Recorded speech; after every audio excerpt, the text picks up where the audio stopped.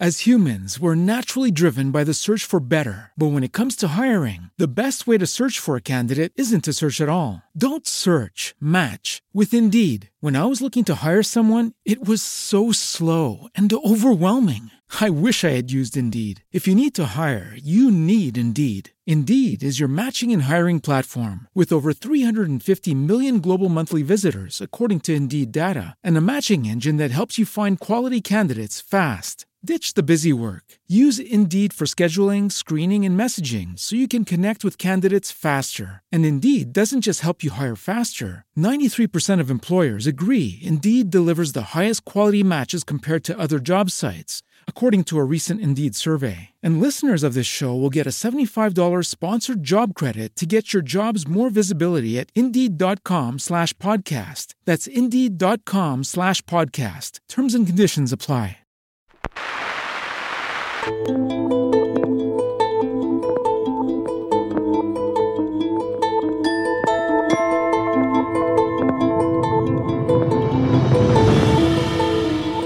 Welcome back to Astonishing Legends. I'm Scott Philbrook, and this is Forrest Burgess.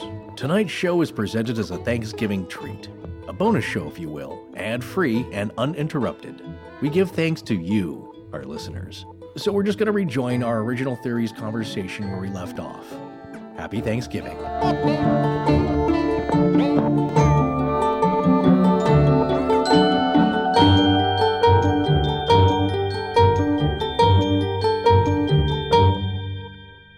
We do know that activity died down. Yes, that we do know. Most of it. That after this incident had happened, most of the activity people have was talked not about reported. encounters, but they're not as substantial. You can't attribute them to the level of things that were happening in those 13 months, which, by the way, I'd like to talk a little bit about numbers.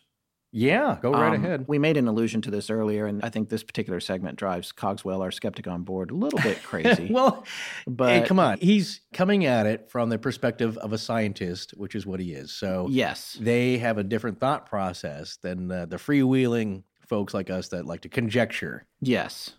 Forrest has a friend who is a numerologist. Well, no. She Enthusiast. An enthusiast, yes. As she called herself, a dilettante. Yes. Yeah, Skip Harvey's. Yeah, a little shout out to you, Skip. She found it interesting, and there are really interesting aspects to it. But she reads books and goes to websites and different places of information on her own to just kind of brush up on it. But she does not practice. She does not make money off of it. She just kind of does it for fun. But she knows a lot more about it than either of us.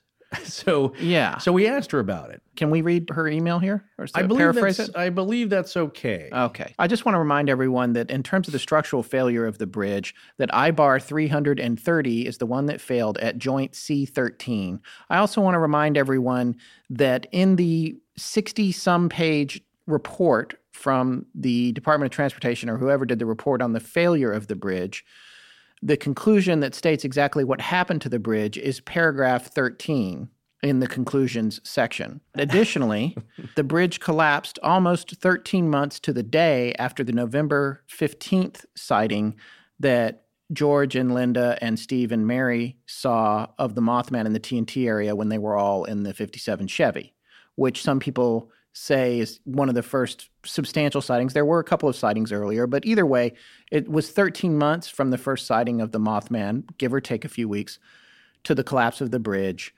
Joint 13 is the one that failed. And by happenstance, it happened to be the 13th paragraph in the conclusions page of the report where they describe this failure. So we were asking Forrest's friend Kay about this. Yes, and her first initial. Yes, we're keeping her anonymous.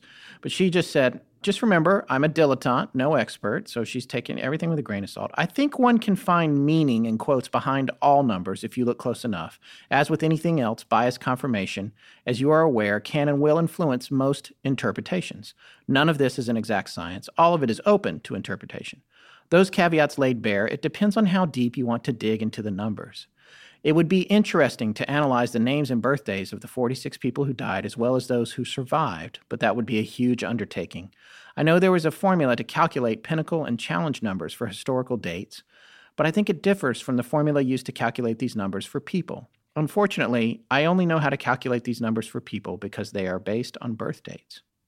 One of my favorite numerology bloggers is this guy, Hans Dekos. or Decoz, D-E-C-O-Z, check out the link below to see his interpretation of 9/11. Pretty fascinating. We're including that link in the show notes. But back to the Silver Bridge collapse. I also wanted to point out another significance of the number 13 that I forgot to mention in my previous email. 13 is also a karmic debt number representing potential obstacles. The number 13 reflects scattered energy, superficiality, blaming others or external forces, laziness, unwillingness to take responsibility. I also looked into the numbers for the Silver Bridge. Adding up the numbers corresponding to the letters in the name, the total comes to a 4. This number isn't surprising because 4 is the builder number. At its highest vibration, it represents strength and stability. At its weakest vibration, well, it represents the exact opposite, which is chilling considering what happened.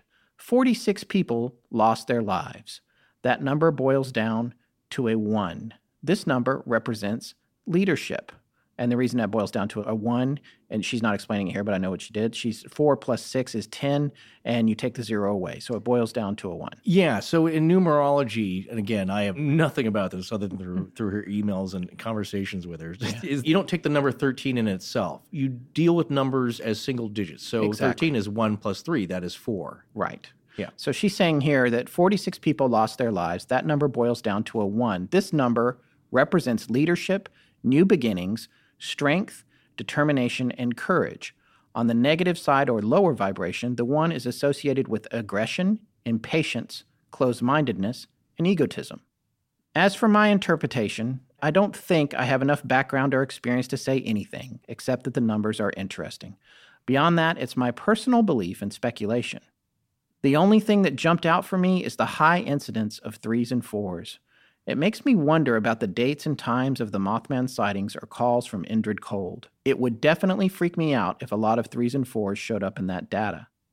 I definitely believe the universe is providing mankind with signs, warnings, lessons about the past, present, and future. Numbers are only part of it in my book. All right, so this is interesting to me. I would also like to point out, this is a crazy thing to me, but I'm sure it's just a coincidence, but we like to talk about everything, and everyone knows that Sure. our theory episodes, we try to cover every possible angle. Yes. And I just want to point out, when it comes to the number 13 anyway, or Yeah. 1, 3, 4, and 13 in joint, C13 being the one that failed, that last week when I was working on part 3 of the show, after Sarah edited it and sent it back to me, at which point this is how our post-production process works, I listened through for places for Ryan to do sound design. And I put markers on the sequence, which was, as everyone knows, over 2 hours long. And I just went through, I'm listening to it in real time and saying, oh, this would be a great place to do something with sound design. And I put the markers in there called cues. So Yeah. sound design Q1, sound design Q2. Along the way, I'm doing other things. I'm trimming very, very little because Sarah's such an amazing editor, but I do a little bit of work where I might remove something that Yeah. she couldn't have known about, Right. some content mistake that we made or something like that. And I'll take this stuff out. So I've got a lot of markers in there, and I got down to the very end, which, as you know, we revisited the collapse of the bridge. We were talking about the woman who drove onto the bridge in the 3D movie that we posted of her experience. And I had wanted Ryan to put just a little bit of some kind of sound cue in there to remind us that the bridge was collapsing. And when I looked at it, and this was the last sound design cue for that episode, and it was specifically for the bridge collapsing, it was Q13. Yeah, again. I didn't number it. I didn't actually know. I was numbering them as I was writing them, but I wasn't thinking about it. And I was just like, okay, what do I need to look at the last one? Oh, that last one was 12. This one was 13. And I called for that sound effect to happen about 60 seconds before the show ended. Yeah. Anyway, it's probably nothing. This is a confirmation nothing. bias. It's just whatever. But, I almost feel stupid even talking about it, But it struck a little chord in me. Yeah. But I can't say that I didn't get that feeling that I get sometimes where the hair stands up on your neck. None of that happened. But I was just like, wow, that is a little strange. Right. Indeed. But I look at it this way. There was that movie with Jim Carrey called, was it 23? It has to do with people obsessing over the number 23. Yeah. And there's a good line from the movie, but it goes beyond the movie itself. But if you look for the number 23, you'll find it. Yeah. And It's like 11:11 on your clock. If you start noticing 9/11 it, on your clock. Or yeah, if you start noticing it, there's 3:33. there's a mental connection that you start to make. Good luck sleeping, everyone. Or now you're just going going to to be waking up staring at up. 3:33 in the morning. Yeah. For a while, I was always looking at the clock at 12:34, so it's 1, 2, 3, 4. Oh, yeah. Now you're aware of it and you notice it more. If you look at the clock and it's 7:23, it doesn't mean anything to you. So unless you start seeing it all the time, you just happen to, like, maybe a couple of times in a row, like, oh my God, 7:23, what does that mean? Now you start looking at the clock and it's always 7:23 in the morning and in the evening. If you look at, that's what they say about 13. There's no 13th floor in a lot of American elevators. It's cultural. In Japan, it's 4, I believe. In Asian countries, yeah. Death. So there's... Were you the one that told me that? Yeah, I do know that there is a digital tape evolution, went from D1 as a digital tape. These were D2, broadcast quality tape formats. Yeah, D2 was the large cartridge that was a very high quality of its time. Then D3. And these machines that played these tapes, back when we were finishing commercials and movie trailers and all that stuff, even the decks... were well over $100,000. Yeah, it's like putting a cassette cartridge into a Ferrari. Yeah, so, so it was D1 was the big one when I remember really when D1 came out. Yeah, the first digital cartridge format to come out, and then they came out with D2, right, and then D3. The machines were so expensive and would be outdated so quick that you wouldn't buy them. You would just lease them and put them in your machine room. Right. And then D3 came out, and then guess what came after D3? It wasn't D4. It wasn't. It was D5. Yeah, and the reason that I'd heard is that the word "for" sounds close to the word for death. So again, we'll need a Chinese expert or a Japanese, somebody proficient in Japanese. So basically, it's bad luck. That's a cultural thing. So you skip that. That's kind of like why there's no 13th floor in some elevators. Then again, Taylor Swift loves the number 13, so writes it on her hand. So for her, that's a good luck number. So for some people, it depends on the emphasis and the focus that you put on it and the association of good or bad. If you're born on the 13th and you love your birthday, a lot of great things happen, you go down and you get the ice cream canoe, 13 is a great number.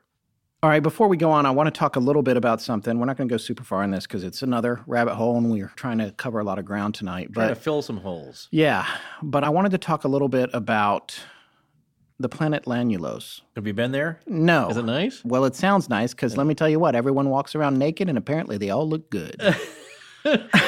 That already makes it suspicious for me. Well, yeah. Let me ask you this, though. Is it a physical planet or is it a place? Let's explain to our listeners what we're talking about.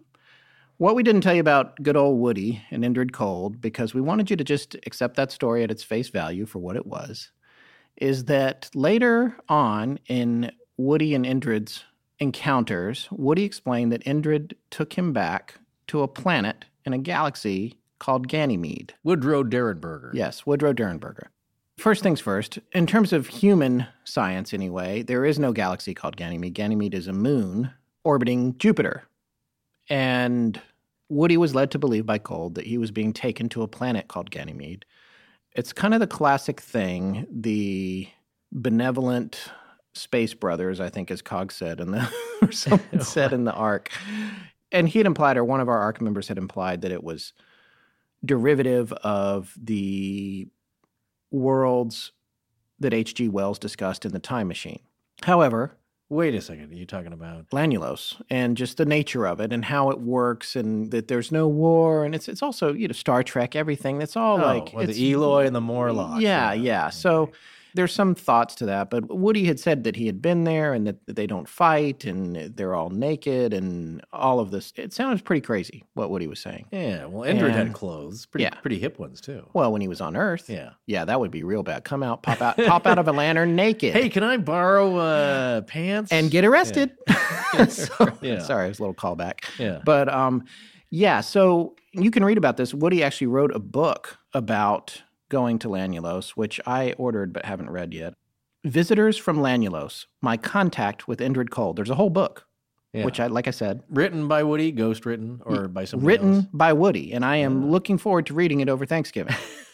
And it's my understanding, too, one of the things that he talks about in Keel's book, and when he talks to Keel, is that when he was working on the manuscript, people were repeatedly breaking into his house and stealing huge segments of it, and he had to write them over and over again. That ties in... So, but actually, a callback to Jose Chung. Yes, the X-Files episode. Yeah, there's a gentleman in there who keeps trying to write a book about his exploits, and well, I'm sure it's connected. Yeah, he gets thwarted. Going back out to something that Forrest says all the time that I really love, taking the 10,000-foot view on this, Well, that's a business thing that I still like it. Okay. It's a business buzzword. Right. It's Yeah. bleeding edge. Oh boy. But I just wanted to say, I think that the whole Lanyulo story makes Woody seem pretty crazy. And as being the way that we are on this show, and we like to talk about everything in every possible angle, I'm not saying that in a dismissive way. I'm saying it goes a step too far. And I don't know why. For me, the guy in metallic clothes climbing out of a lantern that has nearly run you off the road is okay, but going to the planet Lanulos crosses some other kind of line. You know why? Because his story about the incident and interaction on the road, it's not cliched. It's not take me to your leader, Yeah. It's weird enough that it sounds oddly plausible. Right. If you don't buy into that, look, none of this is going to be plausible, okay? And we know that. But if you're willing to bet... It's hard for me when you start naming the planets and you start talking about the culture and all that, because you got to be real good at. You know who's was real good at that? Yeah. I should say. What, Frank Herbert? Yes, Dune? you knew where I was going. I did not know that. There's just a stab in the No, but sand. like when you read Dune and you read about the cultures that he created and how it all works. Yeah. It's believable. Look, so all if your you best- said that yes. that's what you experienced as a contactee, you went to this thing and it was like, I buy that. Yeah, but I'll tell you why, though. It's that extra step, but it kind of doesn't make sense. Like, you've got this interesting encounter where he gives details that are not too crazy. Aside from everyone being naked. Well, no, I'm not even getting to Ganymede yet. Oh, okay. I'm talking about this other thing where it's the first instance of this, and there's other examples. I'm kind of hard-pressed right now to think of them, but it's a type of story. It's a type of setup where you believe it, and then like, nope, flying pigs, no thank you. It's like you went too far. But here's my thinking on this. If it is part of whatever he experienced, and I'm not saying it's all accurate, if it actually all really happened, but if you want to believe Woodrow that he did experience something like that, and it is all hallucinatory in nature, and that's not to mean that it's not real in some sense. He experienced another version of reality, shall we say, that a place could not be called Ganymede, or maybe he's misinterpreting that, or he misheard it, or it's just, you know what? Like, Right, it comes down to that whole thing, like all the stuff that was happening to Keel, the information isn't quite right. Exactly. It's Yeah, like, you know what, I hear you. they're presenting to him, we're actually 12-foot tall lizards with our junk hanging out. Yes. He's going to freak out. So let's just be naked, good-looking people. And again, that's another Star Trek where they go to this planet, they're the aliens, and then when they see them in their true form, they're like these tiny little like worms. Yeah. Well, no, but and I talked to Scott about this before. There is a couple of stories. Actually, it's an old friend of mine had the old Greek uncle, and he had this crazy story of being abducted. Mm. And the reason I'm pointing that out is and I didn't look this up. I was planning on it, and I thought it was not really that connected. But up near the kind of general tri or quad state area from where I'm from, in Washington State, there was a story that made the paper. And I'll just relate quickly here without all the facts, because I love doing that. Did you just pin down your region? No, just Washington State. It's one of them. That's in the general area. And it's not from the area that I'm at. It was Western Washington. So, excuse me. But I did go to school in Western Washington. So, but at the time it was in the paper, and I saved it somewhere. But it was a crazy story. This woman's, she's probably in her 30s or 40s. Her father, who's in his 70s, probably close to 80, goes out hunting, and as you know, old guys are wont to do, and he's taking his pickup. So what they would do is drive down the road. He'd see a spot where he'd like to go in and kind of hunt legally.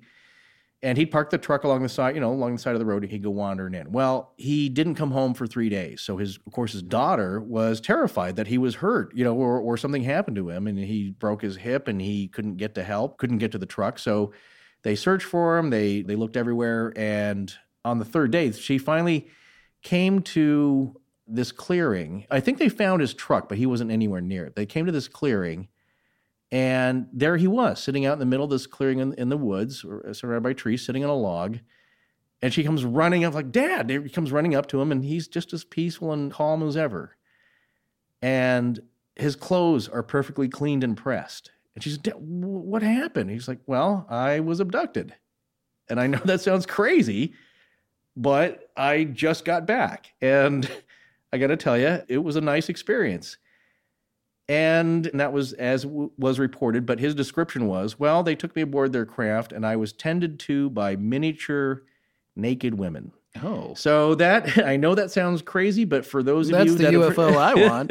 It's like, well, Scott, you don't know what they really are. They could be Right. like 12-foot tall lizards. Yeah, good point. Because the point is like they're tricking you. they're putting you at ease. As our friend Travis says, it's a trick. Yeah, it's a trap. Then my other friend, I said it with his Greek uncle or friend of the family, an older guy. He Is was that a also euphemism? Greek uncle. Yeah, No, that's Dutch uncle. Oh, okay. And it's not a euphemism, but it's a nickname. But the Greek relative or This is family what happens friend. to your brain after recording It's been so 4 long. parts on the I Mothman. know. I know. We did this all in one stretch. We just chopped it up and delivered it at different times. Yes. Which is kind of what's happening here. Yeah. He also had a similar story. He was taken aboard a craft. He said, they push stuff on my food. They gave him some special food. It kind of made him woozy or something. That's the Greek guy. But then was tended to by miniature naked women. Totally different stories. Totally unconnected. But I've heard that several times. So my point is, and again, and I've heard an analyst familiar with UFO research saying, well, look, if it's a terrifying situation, what's the most calming thing, especially for an older guy? It's like small naked women. Now, again, like I said, they might be just giant trilobites, that Right. are flying the ship. That would be scary, but that's an interesting thing. So in Woody's case, like getting back to that, if he's somewhere where it is, again, the encounter, first of all, freaked him out the first time, and it's something pleasing. And again, it reminds me of the movie Contact. Oh, Contact. Where does Jodie Foster go? She goes to this magical place with a man that looks like her father. And she says, how can this be? You passed away. And he says, well, I'm taking a form that you can understand and that is pleasing. And they're on a nice beach. It doesn't look real, but it's something relaxing. And as the alien says, who looks like her father, David Morse, these are baby steps.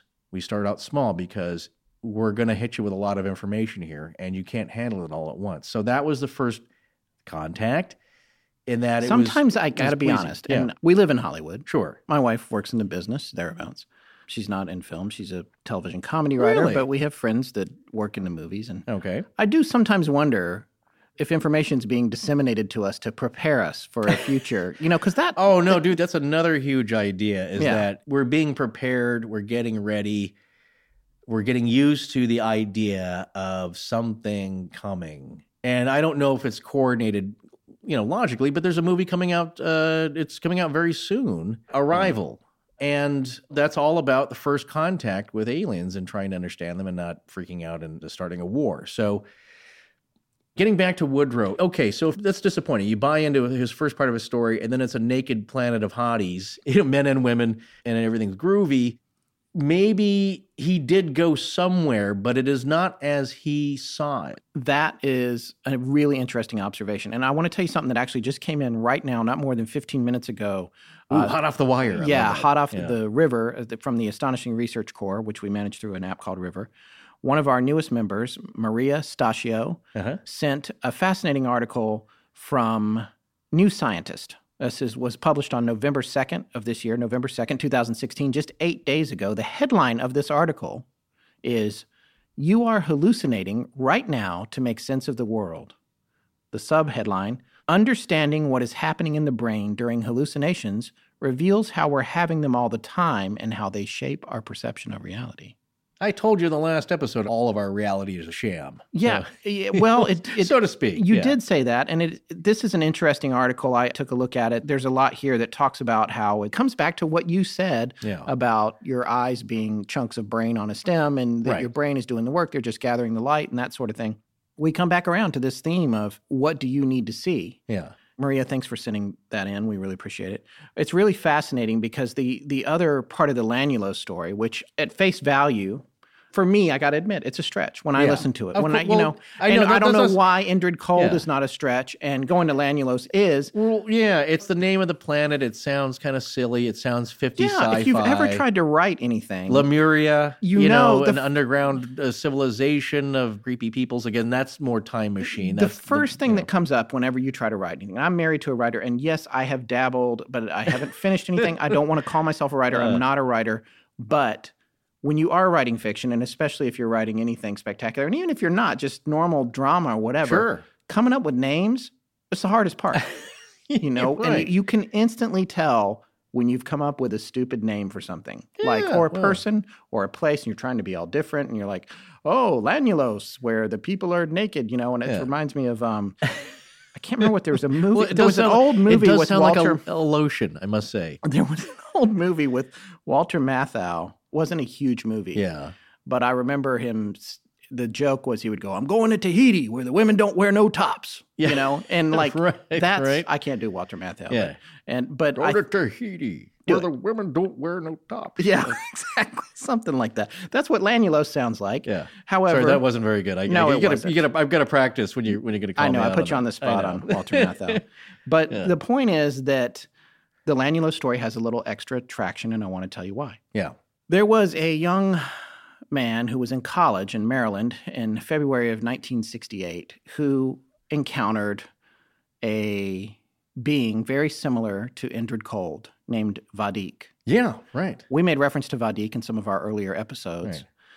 Right. Vadik came and took this young man, whose name was Tom, on a trip, drove him Yeah. out 30 minutes from wherever he was working as a waiter, I believe, Yeah. to an egg-shaped craft that he sat in and watched a TV while it traveled for, I don't know, several hours or something. This Oh, is it all had in the Mothman Had Prophecies. the back of the headrest entertainment. Yeah, center. exactly. Yeah, okay. Yeah. And when he got out of it, he was at this planet where everyone who was walking around was naked. Yeah. And Vadik apparently made a real big point of telling Tom over and over Yeah. that this was the planet Lannulose. Don't stare. Eyes Yeah, up here. don't Eyes up stare, here. but here's Yeah. my point. Right. Tom and Woody Derenberger, who both had been to Lannulose, Yeah. never met, never talked, and Woody's story had not been made public about Lannulose. That is the part I love about that. Yeah. Right. So what's happening here is both these guys, if they were hallucinating or whatever they were believing, whatever, Right. somehow believed that they went to this place called Lannulose Yeah. where everyone was naked and there was no war. Yeah. So for me, that shifts the whole perspective on Woody's story. Again, Right. because the thing with Woody is everything that happened to him happened to more than just him. Yeah. Other people encountered Indrid Cold. Other people saw him talking on the side of the road to a man next to his car. Other people went to Lannulose. Right. And the thing about Tom was he had been telling his roommates about it, apparently. They all kind of made fun of him, but they were also his friends in a Yeah, loving way. Yeah. And then a few months later, what had happened was Woody had gone on TV because he had gotten famous. Right. He goes on TV, he starts talking about Lannulose on TV, and they're like, Tom, you got to come Yeah. in here. You got to come in here. He's talking about Lannulose. Yeah. I'm sure Tom from the other room was like, was everybody naked? You know? Right. And so here we go. Yeah. It's like, what is that? I love what you just said, taking us into this segment right now. Yeah. It makes more sense almost than this being a real thing. Like, we're going to take you to Ganymede. And it's like, but that's a moon. No, don't worry about that. Yeah, right. It's also a there galaxy. can be two. It's a galaxy. Yeah, There so doesn't have to be one moon. There can be several of them. Yeah. which begs the question, when both these guys are going to these places, what's really happening to them?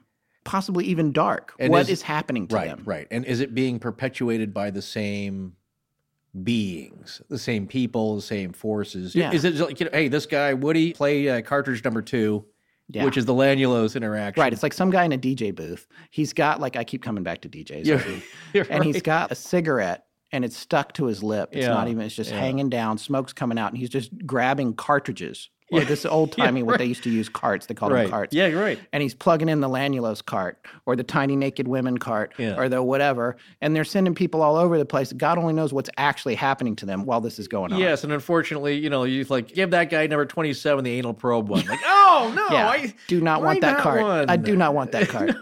They're not connected, but again, if you kind of separate out the fact that neither of these guys actually went to a place called Lannulose, but they came up with a story independently, and maybe they even believed it. They believe they went there. So what is that psychic connection between these two disparate people that have never met? Yeah. If you can prove that have never come into contact, they didn't share the story, I think their two pods in the Matrix are right next to each other. that could be. They're running the same. Again, one's borrowing the other program. Yeah. Really, to back this all out, it calls into question the nature of our reality on the very base level here. It's like, are these even other beings? Are these experiences real? Is this a glitch in the Matrix? Great subreddit, by the way. Yeah. Glitch in Oh, the yeah. Matrix. Right. Yeah. But is it duplicatable, or is this actually done by an outside force that is enacting some kind of experiment or observation on us? And some of us get the same treatment. Or, like I said, as long as we're not getting the treatment the cows are getting, that's I'm okay. I don't want to be cored out. Yeah, the rules, people, the rules. Yeah. And our own Mr. Cogswell and his excellent observation. I don't know how much we'll talk about that in a few minutes here, but we can only go by what people have reported. And if you are an experiencer yourself, and I only met a couple, and I got to tell you, they're not the town wino sleeping under the bridge. These are very That's the guy you do the podcast with. Boy, I wish if that were the case. I wish you'd seen something. We could have some good stories, but these are people in very serious jobs with families, totally upright citizens, and yet they've had this very unexplainable experience that I'm telling you, you don't have to believe me, but it happened to me. Yeah. And what do you do with that? All right. Let's come back down to earth for a minute. Okay. Let's talk about more earthly, simple explanations for the people that already unsubscribed to us 3 episodes ago. Or maybe probably in the last half hour, they just turned it off and, they listened to the last podcast on the left or something. We can't continue without talking about mass hysteria. And well, the idea again, that even came up with our own river folks and the ARC with a suggestion that if you're looking for a symptomatic psychological effect or even sociological effect, that seems to have some kind of correlation there. Yeah. There's a lot of different stories about mass hysteria and how it's come about. And it's something that you've mentioned over the years. Yeah. I can't say years. We've been doing this 2 years. MK Ultra. I can't believe I just said that. MK Ultra. Yeah. We say MK. If you're drinking, taking a drink every time we say MK Ultra. You've only had about 4 shots. Yeah. You should take a drink when I say again. Yeah. Again. And again. And again. So, or folks. We actually... I like saying Marty, folks. I'm okay with folks. Marty's, he's had many a drunken evening just shooting fireball whiskey by how many times we say folks. Yeah. There are certain tropes, I guess, or bellwethers, or whatever you want to call them, bullet points in this genre that keep coming up to explain these weird things when it's a group of people. Yeah. Obviously, when somebody's experiencing hysteria, and it's like, I saw these orbs come down and they captured me, and I saw naked people, and it was kind of nice. When it's one person, that's, of course, not mass hysteria, but he might be, it might be a form of delusion, individual psychosis. But when it's a bunch of people, you need some other explanation. It's like when there's over 100 recorded instances of sightings of the Mothman, or a group of people see a UFO come down and suck water out of a water tower, whatever it is, a giant 25-foot wingspan bird and seen by a whole airplane of people, you need some other explanation, like we're not all similarly crazy. Yeah. So people go to mass hysteria because the term sounds good. It's they think it's spreading, and I think it's interesting. And Marie talked about in the ARC, she also talked about social contagion, the idea of that. Right. You mean just an idea of a threat spreading throughout a group of people. It's related loosely to mob mentality, right, which we've had some startling demonstrations of in recent days. Yeah.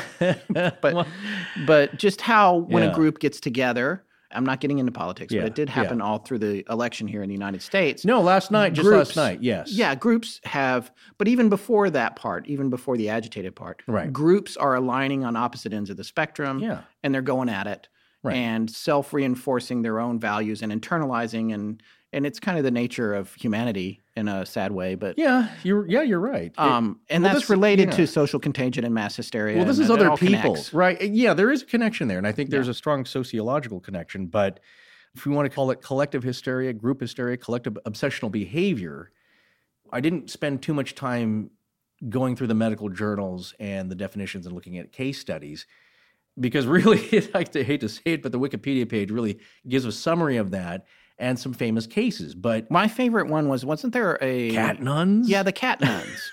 That's pretty amazing. Well, they were all meowing. Yes, a convent of nuns. They're all meowing like cats, and more nuns are starting to meow at cats at certain times for several hours all together.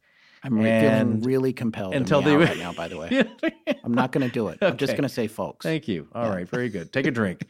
Okay, so that's the Middle Ages. These things aren't very well recorded or documented, and of course the observational skills are limited as people don't know what this is. Is it demons? We don't know. It's a convent of nuns. Do you think... Yeah, wow. Well, that's an interesting idea. Because it's really innocent and whatever. But my question is, do you think that they were really realistic meows, or they were just saying the word meow? No, I don't think they. Meow. Or Well, were they going? Look, they're French, so you know what? Other cultures Right, and right. languages, they have different. More of a Pepe Le Pew kind of well, meow. they actually have very different sounds for their animals that they make. Yeah, that's a good so they point. don't say roof, roof. I saw a thing on one. Well, here's the thing where I don't see it fits, because again, that ties into the dancing plague of 1518. I know, which we always talk about that. Yeah. Every episode we mention that. Würzburg, 1749. Montreal, this is in 1894, 60 students at a ladies' seminary. There are some symptoms, but it's not like really Point Pleasant. It really, to my mind, does not fit. No. It's not everybody saying like, oh my God, I'm dizzy, I'm nauseous with this gas smell, or this Mothman has got such horrible BO, and I'm being flip here, but you know what I'm saying? We're all describing this thing that's causing very similar symptoms, and they all have similar ailments. Right. So, yes, we had a few people with actinic conjunctivitis. Yeah. Or Cleve's conjunctivitis. Right, like you would get if you were staring into an arc welder's spark, or Which I always do. Don't do that. I know. Right. Even with your Oakley glasses, whatever you got. People are suffering some physical symptoms and certainly terror across the board. So you have like Mary Millette, and she's bleeding from the ear. Some people have conjunctivitis that never seems to go away. But it's not like they're all suffering like seizures or, again, it sounds silly, but dancing. You know what I'm saying? A collective activity that. Right. There's a difference between what you're saying right now is Yeah. that you do not personally feel that the Mothman case is a case of mass hysteria based on what you know about other cases that have been attributed to mass hysteria, which, by the way, Yeah. I want to say, and just in terms of defining mass hysteria, Right. trying to put a frame around these incidents, whether it's the nuns in the convent or the dancing plague. Right. To me, mass hysteria is a hypothesis. There's no proof of that is what's happening. Exactly. That somebody is yeah. doing this thing and 100 other people are doing it because they're just trying to frame something that they don't understand. That's this a day. large part of There's a large part of. Now, keep in mind, folks, what if it's we are not a real outside influence? We're not psychiatrists. We're not No. sociologists. We're not psychologists. We're not, as totally John Keel unprepared. says, I think he's an expert on nothing at all or something like right. that. No, we could just make observations and hopefully you'll enjoy them. Yes. What we're saying here is that when you get to these symptoms, what happens is that there's no gas odor that's detectable by outside people. There's no reason that the Tanganyika laughter epidemic has any physical cause. They didn't all eat, crazy oatmeal, and then now they're all laughing for days and days and weeks, and it comes back even when they stop. It doesn't really fit to me, the symptoms and the causes, and, who knows what the cause is. But I think you're right, is that you're trying to put some kind of sensible label on this group happening. Now, out of this list, and of course, it's Wikipedia. Look, it's not complete. It may not even be totally accurate. And, like they list the clown sightings that we've been kind of talking about, and they're saying, like, that's part of mass hysteria. But, like, no, they've actually caught some people. Right. So, to your earlier point, just quickly before I talk about the Monkey Man of Delhi, I do think that it is possible that somebody heard a description on the news, male or female, doesn't matter, and they started freaking out about it, and suddenly they think they see something in the woods. That happens all the time. And so a lot of those cases could definitely be misattributed or just part of wound up nerves. The whole town was under tension. People were freaking out, and because these stories are kind of coming forth. So yeah, it's not that the fact that they want to jump on the bandwagon, it's that they've wound themselves up so tight that now they see something out in the woods, and maybe it's a deer and they could see the eye shine. It's like, oh my God, it's Mothman. Right. If you've got 100 people telling a story, and that's the thing that it always is, and it's like you say, you only need one of these to be true. But if 100 people are telling a story, and say you even take the statistics associated with the infrasound experiments, then you still got 20 people who encountered something unexplainable. Exactly. And the fact that some people have symptoms, but it's not all completely the same, and that they seem to be more directly physical. You know what I'm saying? Like bleeding and eyes that are swollen is different than like I'm getting seizures, or I can't stop dancing, or I can't stop laughing, or meowing. All right, talk to me about the Monkey Man. Oh, here we go. I'm going to read a little history. And again, this is from Wikipedia, but it's kind of fun here. So in May 2001, reports began to circulate in the Indian capital, New Delhi, of a strange monkey-like creature that was appearing at night and attacking people. Eyewitness accounts were often inconsistent, but tended to describe the creature as about 4 feet tall, covered in thick black hair, with a metal helmet, metal claws, glowing red eyes, and 3 buttons on its chest. Others, however, describe the monkey man as having a more vulpine snout. And being up to 8 feet tall and muscular, it would leap from building to building like a parkour enthusiast. Still others have described it as a bandaged figure or as a helmeted thug. Theories on the nature of the monkey man range from an avatar of the Hindu god Hanuman to an Indian version of Bigfoot. Many people reported being scratched, and 2, by some reports 3, people even died when they leapt from the tops of buildings or fell down stairwells in a panic caused by what they thought was the attacker. At one point, exasperated police even issued artists' impressions drawings in an attempt to catch the creature. The entire incident has been described as an example of mass hysteria. Have you seen this monkey? Not wearing a helmet. He's wearing a shiny helmet, and he has 3 buttons. And he's got claws. He's got metal claws. It's a little Spring-Heeled Jack. Yeah. And some people would say Spring-Heeled Jack, that's also on the list as kind of an epidemic of seeing something strange. And I think there were some scratch marks around the necks of some ladies and ripped bodices. Right, there's physical. But this is closer to a creature, you know what I'm saying? Rather than like it's gas or nobody knows what they smelled, suddenly people just start going. It's like the cat nuns. There's no odor or anything strange, and it's not ergot poisoning. They don't know, but it doesn't fit the same kind of things. This is probably one of the closer examples here. But again, people aren't being attacked so much. It's slightly different, and I think the whole nature of it just does not fit to me. Okay, so there's only a couple of more things we wanted to talk about before we wrapped up. Here's something that a lot of people don't talk about when it comes to the story of the Mothman, and that is how the story was documented and crafted. And what I love about the way we do our show, a lot of times we know a little bit. We know a little bit of the background, or we've heard the story. We do have a story folder that's got, at this point, well over 1,000 ideas in it. It's bottomless. Yeah, and it's great to have that, but it's so funny. A lot of times we don't even go to it. We're just like, hey, let's do the blah, blah, blah. Or someone emails and I'm like, oh, that sounds cool. A lot of it is serendipitous. Things come up. People will mention something. And not that we favor one or the other or your idea that you've sent us goes unnoticed. It may not fit in the lineup for that moment. Yeah, you know? and But we do keep track of it. Earlier, like I said, like the Big Bird of Texas there. Yeah. We hold on to those. And then when it's something similar, hopefully we can mention it. But please don't feel bad if we can't get to it, or it'll be more fitting somewhere else down the line. But that's right. It's funny you mentioned that, how things come up, and it's just like Polybius was like, we just heard that in the news or some connection, and you said like, that's it. That's it. That's going to be the next one. Exactly. Yeah. It's an instinct thing. And the Mothman, however, has been a long time coming because we've been joking about it more or less since we started, and we wanted to do it for Halloween this year.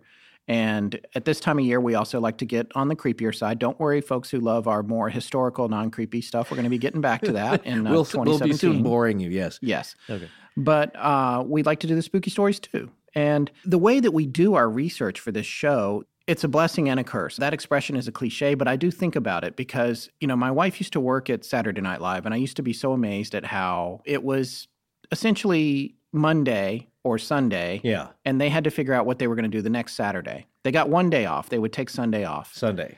And it's like a half day, right? Because they were up all really late. Yeah, generally, if you go to the after party and the after party, you're out till 5 or 6 in the morning on Saturday night. And then Sunday, you sleep all day long and recover. And then Monday, they have to go back in and start pitching and they meet the host usually on Monday night. Uh-huh. So it just goes and goes and goes. But anyway, I learned something from that because I didn't work on the show. I was an observer for a long time. But what I learned was that you can put something together pretty quickly. The problem is our show involves intense research. And this is why the ARC is so great. I really want to give a shout out to the Astonishing Research Corps. And I'm hesitant to mention names because I'm so afraid I'll leave somebody out. But everybody in there has just been amazing, especially in these past couple of weeks with this Mothman series. And they're chomping at the bit for the next thing. And here's exactly what I'm talking about. We're not sure what we're doing next. Well, don't say that. No, but we have a lot of ideas, but they're ready to start digging in on something. And no, that's true. And next year we'll probably start getting out in front of things because we have so many people in the Research Corps now that we should be able to get ahead of things a little bit. But the point is that we try to get the show together pretty quickly, and so our research winds up being immersion research. It's kind of like when you're trying to learn a new language, and the best thing to do is just go try to survive in that country for a month. But the difference for us is we only have 3 or 4 days. Right. in a weird parallel dimension. Right. To that end, the reason I'm pontificating about all this is because you get, again, that 10,000-foot view. What happens is you're inhaling all this information. You've read all these books. You've read all these web pages. And now we have all these researchers helping us, and you're taking it all in. And after you spew out all the things you have to share with the people, you get all that stuff out. And then you step back for a minute, and you see the bigger picture. Yeah. And you also see, if you're doing this show like we are, or if you're one of those people that just found us and binge listened, God help you, to 52 episodes in a row, there's an evolution not only of the show, but there's an evolution of perspective. And one of the things that I noticed about this particular episode in The Mothman and the way that it worked was that I had a perspective, partially because I am married to a writer, of seeing how this works for the writers. And there are writers involved in this series, and that's John Keel, God rest his soul, who passed away. Yeah, right. But Keel is not the only writer. There was another writer named Gray Barker, who were both very prominent. In fact, Gray Barker's book was published in 1956 called They Knew Too Much About Flying Saucers.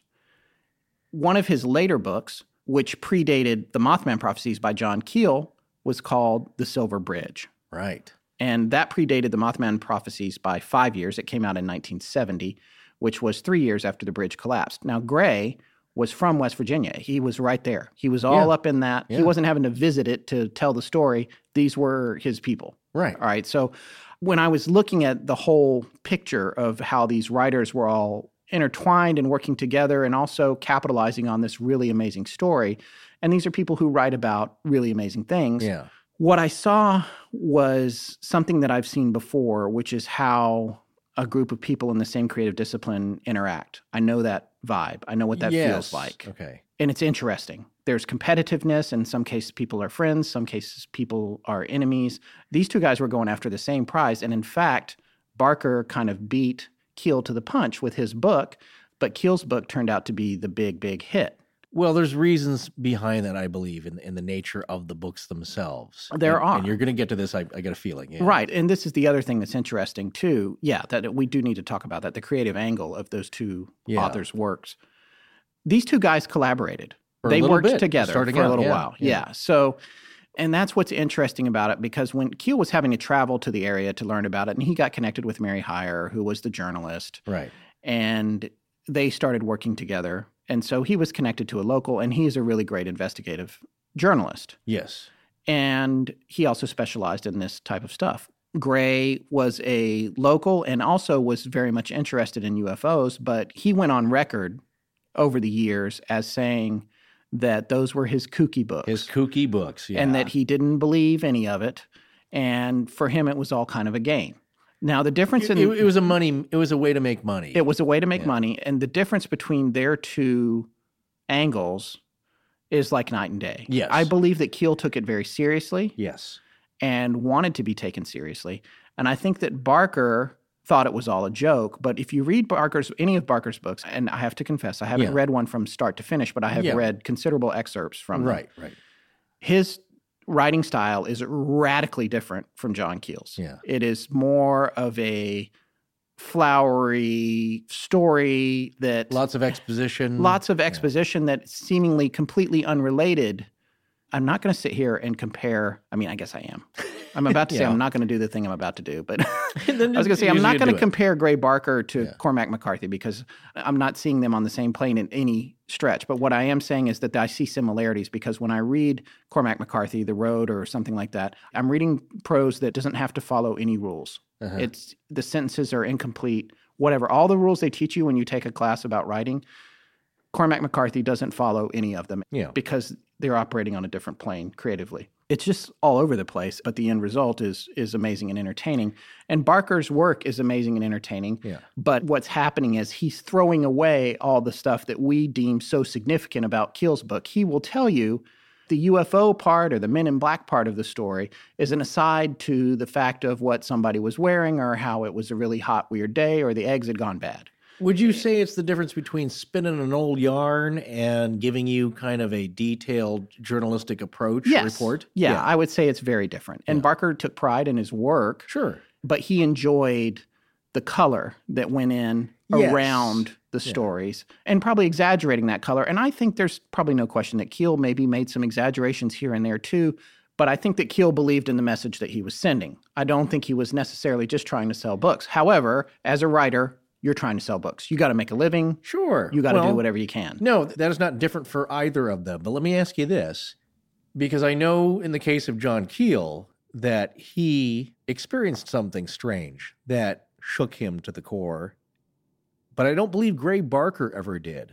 Barker did not. From what I can tell, and I'm not casting aspersions on his character, these guys have all since passed away. Barker appropriated something that a publisher that he worked with and wound up being friends with. Right, and collaborating with happened. Yeah. And here's the interesting thing, because Keel and Barker, if you're a reader of Stephen King, I'm a fan of Stephen King as a person and a writer. I don't love all his books just because I don't buy into those kinds of books a lot, although I did enjoy the Tommyknockers and I enjoyed some of them and Eyes of the Dragon. But one of my favorite books that anyone has ever written was the one that Stephen King wrote called On Writing.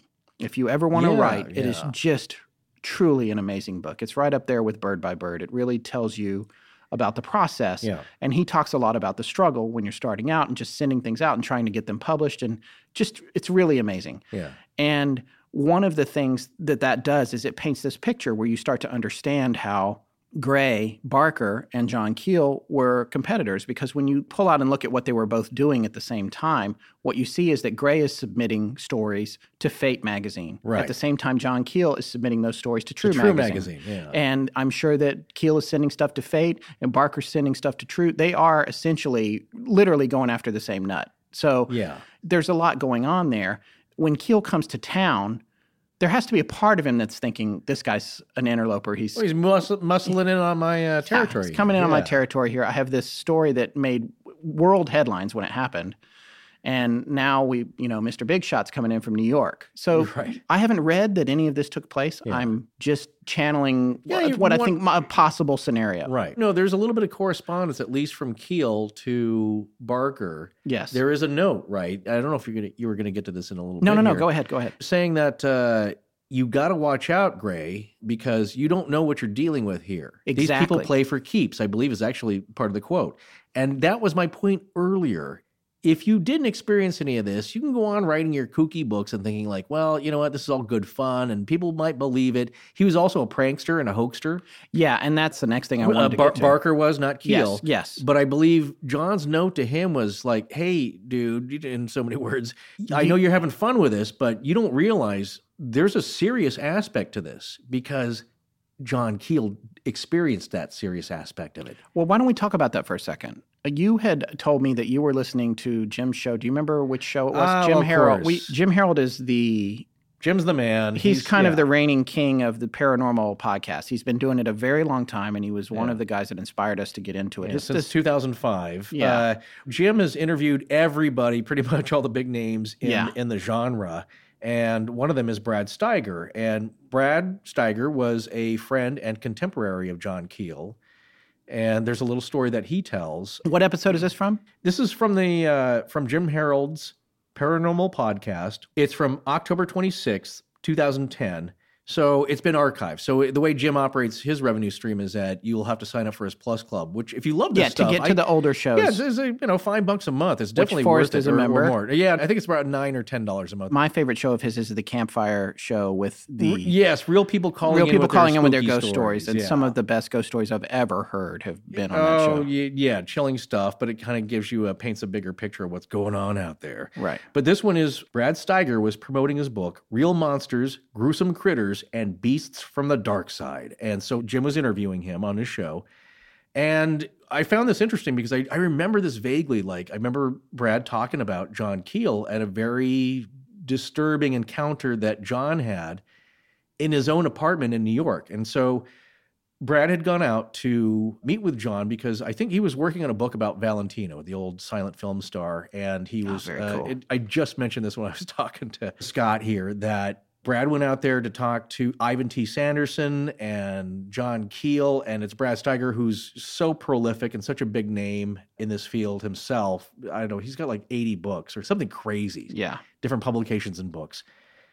And imagine that dinner going on and talking with those guys and the stories they must have. Yeah. Well, Brad and John and Ivan T. Sanderson. And Ivan T. Sanderson. He's basically like he's like the father of cryptozoology, right? Well, they would call him probably, I think it's accurate, a cross between Indiana Jones and Jack Hanna. Yeah. For animals. Yeah, so he'd All seen right, some now weird I'm stuff going to himself. have to send a little message out for the youngsters. Yeah. Jack Hanna was the wildlife guy. I mean, he was He's a lot still of things. around. He's still yeah, no, around. he's still Yeah. around. I'm sorry. Yeah. Jack. Don't mean to be Right. Oh, I think premature. maybe Marvin. Who's the guy? Mutual of Omaha. Now you're going Marlon back. Perkins. There. Oh, geez. Marlon, See, there yeah. you go. Now no one's going to know that. Jack Hanna was the guy who used to come on the Johnny Carson show, and he would bring all kinds of animals that would attack Johnny. Yeah. or pee on him. Yeah, you're right. Exactly. One of the two is they're both funny. But you anytime can you see him see on in- Saturday. Yeah. he has his wildlife rescue shows, and he's got that same old leather hat he wears. But he's still around. If you've ever seen an animal wrangler on any late night talk show, they don't exist without Jack Hanna. Exactly. So any researchers that have come after these giants in the field, Brad Right. Steiger, John Keel, Ivan T. Sanderson, they owe a great amount of debt to them. But anyway, now Brad tells this story about he went out to dinner with John and he never had Chinese food, I guess. So John Keel took him to Chinese food in New York, which I imagine was awesome. And as the evening goes on, he's telling him these stories. He had one about being visited by 3 men in black. And a little background here is that Brad at the time was a man in his 30s, very fit, was into weightlifting. He's a big dude. And he was like, you let these guys, let them show up and try and scare me. Yeah. Nobody's going to scare me. I can handle myself. And he was shaking in his boots after this. After this evening of stories. Not just this story, but a bunch of them. A bunch of other ones. He was convinced. And one little preface here is that John Keel told Brad this story, and Brad wasn't sure if John wanted this out because it's a little odd, but he said, well, he's passed away, so I'm going to tell it, and hopefully he's okay with it, wherever he is now. So what had happened is that John Keel told Brad the story that one evening, 3 men just appeared in his apartment. And I don't think he didn't describe them as seeing them materialize. They were just in his apartment. The door was locked. Somehow they're in there. And it's same old story. 3 men, as even Gray Barker's book describes, the number 3 showing up and saying, you got to quit what you're doing. Stop going down this path of investigation. At the time, weren't they specifically referring to the Mothman? Yes, this is around that same time. Yeah. So that's what they're referring to. Because Keel was going back and forth from where he lived in Manhattan to Point Pleasant, just so you know. Right. He was traveling a lot. He'd stay at the hotel there, and then the Blue Fountain. That's right. He'd be doing his interviews. I think was a little homage to the Fountain Bleu, Yeah, which is a the Blue 5-star hotel, but the Blue Fountain was not. Blue Fountain in And Ohio. Gallipolis. Yeah, Gallipolis. I do know one thing. In Ohio, it's called Belle Fountain, not Bellefontaine. Oh, So, right. Yeah. So there you go. I've been there. These 3 men wanted to impress upon John that they were not kidding around and they were not normal, not human. So they asked him, well, what do you have under your sink? And he says, well, why don't you go take a look? Being a little incredulous. So one of the guys goes under the sink, grabs a bottle of Clorox, brings it back, and each of these 3 men take giant swallows of this bleach to show them that it had no effect on them. But basically it was like, dude, back off. I'm paraphrasing there. But Yeah. in their weird, stilted manner, they told him to stop investigating this thing. You don't know what you're getting into. I love that story. And Yeah, so just let it sink in for a minute, Yeah, people. yeah. These 3 guys showed up in the apartment, in John Keel's apartment, and they drank bleach in front of him. Yeah. And he never published the story he told his friends at dinner that this happened. Well, Brad doesn't think that this has been in print anywhere. So, and that's why he was like, well, I don't know if he really wants me to tell the story. He told to me kind of in confidence because it is strange. If you tell people this kind of thing, yeah, they're going to think you're nuts. Right. But Brad's position is, well, he's passed on, and certainly he has books where he's told about encounters similar to this. All right, so let me bring it back around. Yeah, here. go ahead. So what I want to say is this is what we're talking about. These are the kinds of things that are happening to John Keel when he is calling Gray Barker and saying, look, I know you think this is all fun and games and you're playing jokes and you're being silly about this, but there is some very real danger, which Barker probably didn't believe in. We see this when people, they write to us and like, oh, that story you covered in an interview, that person, that's baloney. That can't happen. Yeah. Or, you know what, they saw a shadow of their family dog going through the hallway. That's what they saw. It wasn't a man in black, or they had sleep paralysis or whatever it is. And all I always say is, you haven't experienced it yet, and wait till you do. When it happens to you, everything changes. Yeah. All right, so my overall point, though, is that there's something about Gray. Gray had taken it upon himself to kind of mess with Keel during his Mothman investigation. Well, as we mentioned, he loved pranks and he loved hoaxes. Yes, he was a big fan of all that stuff. There's reason to believe that Gray was actually making some of the weird phone calls that Keel was receiving. And he probably did. Yeah, probably did.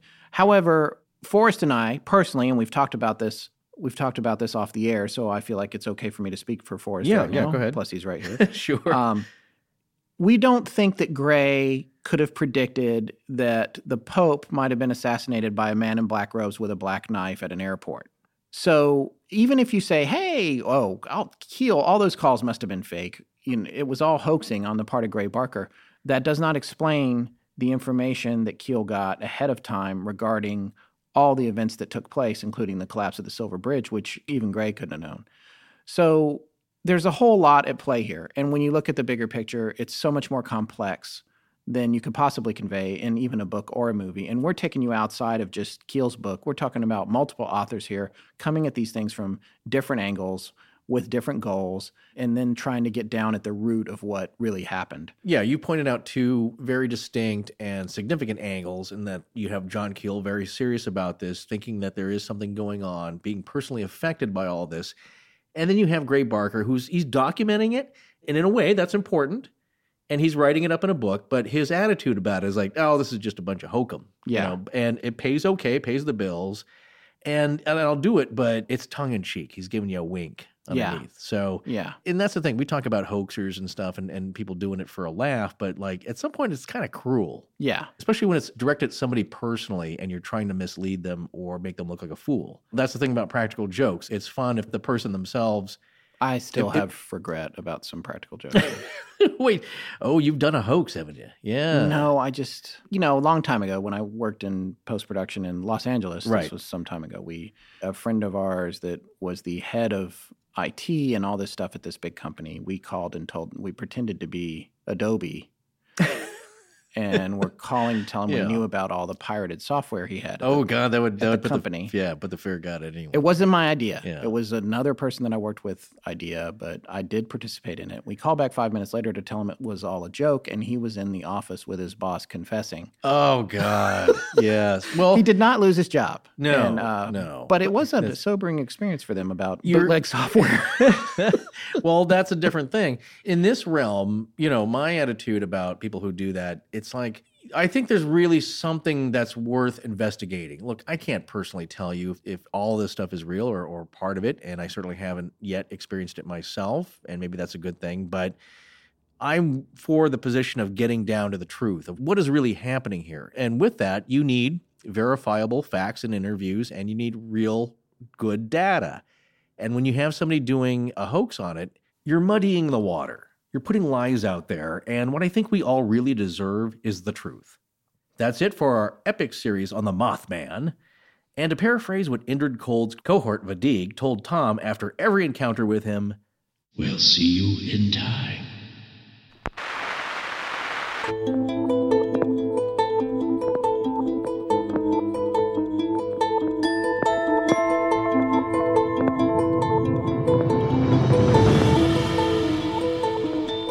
That's going to wrap it up for tonight. Thank you so much for joining us. We'll be back on November 30th with a new show. If you're in the States, enjoy your Thanksgiving. Our show is edited by Sarah Voorhees, and the theme is by Judson Crane. Sound design is by Ryan McCullough. Special thanks to the ARC and its lead researcher, Tess Feifel. But most importantly, we want to thank our listeners. You can find us online at astonishinglegends.com, as well as Facebook, Patreon, Twitter, Tumblr, Google+, and Instagram. Copyright Scott Philbrook and Forrest Burgess. Good night.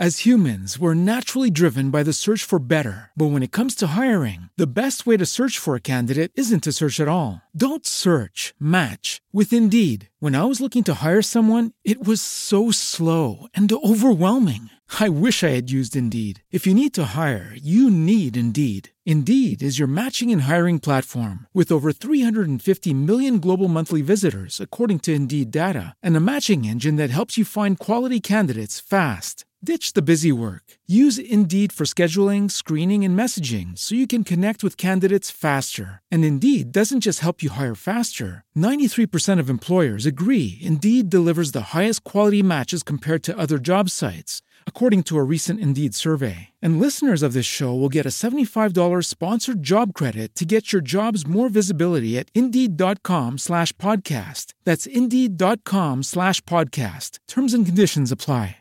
Only 4% of universities in the U.S. are R1 research institutions, and Temple University is one of them. This means 100% of students have the opportunity to participate in hands-on learning and research with world-class faculty. With over 600 academic programs across 17 schools and colleges, Philadelphia's largest public university provides students with a rich variety of opportunities and propels graduates to succeed in their careers. Temple University. Schedule a campus tour today at admissions.temple.edu/visit.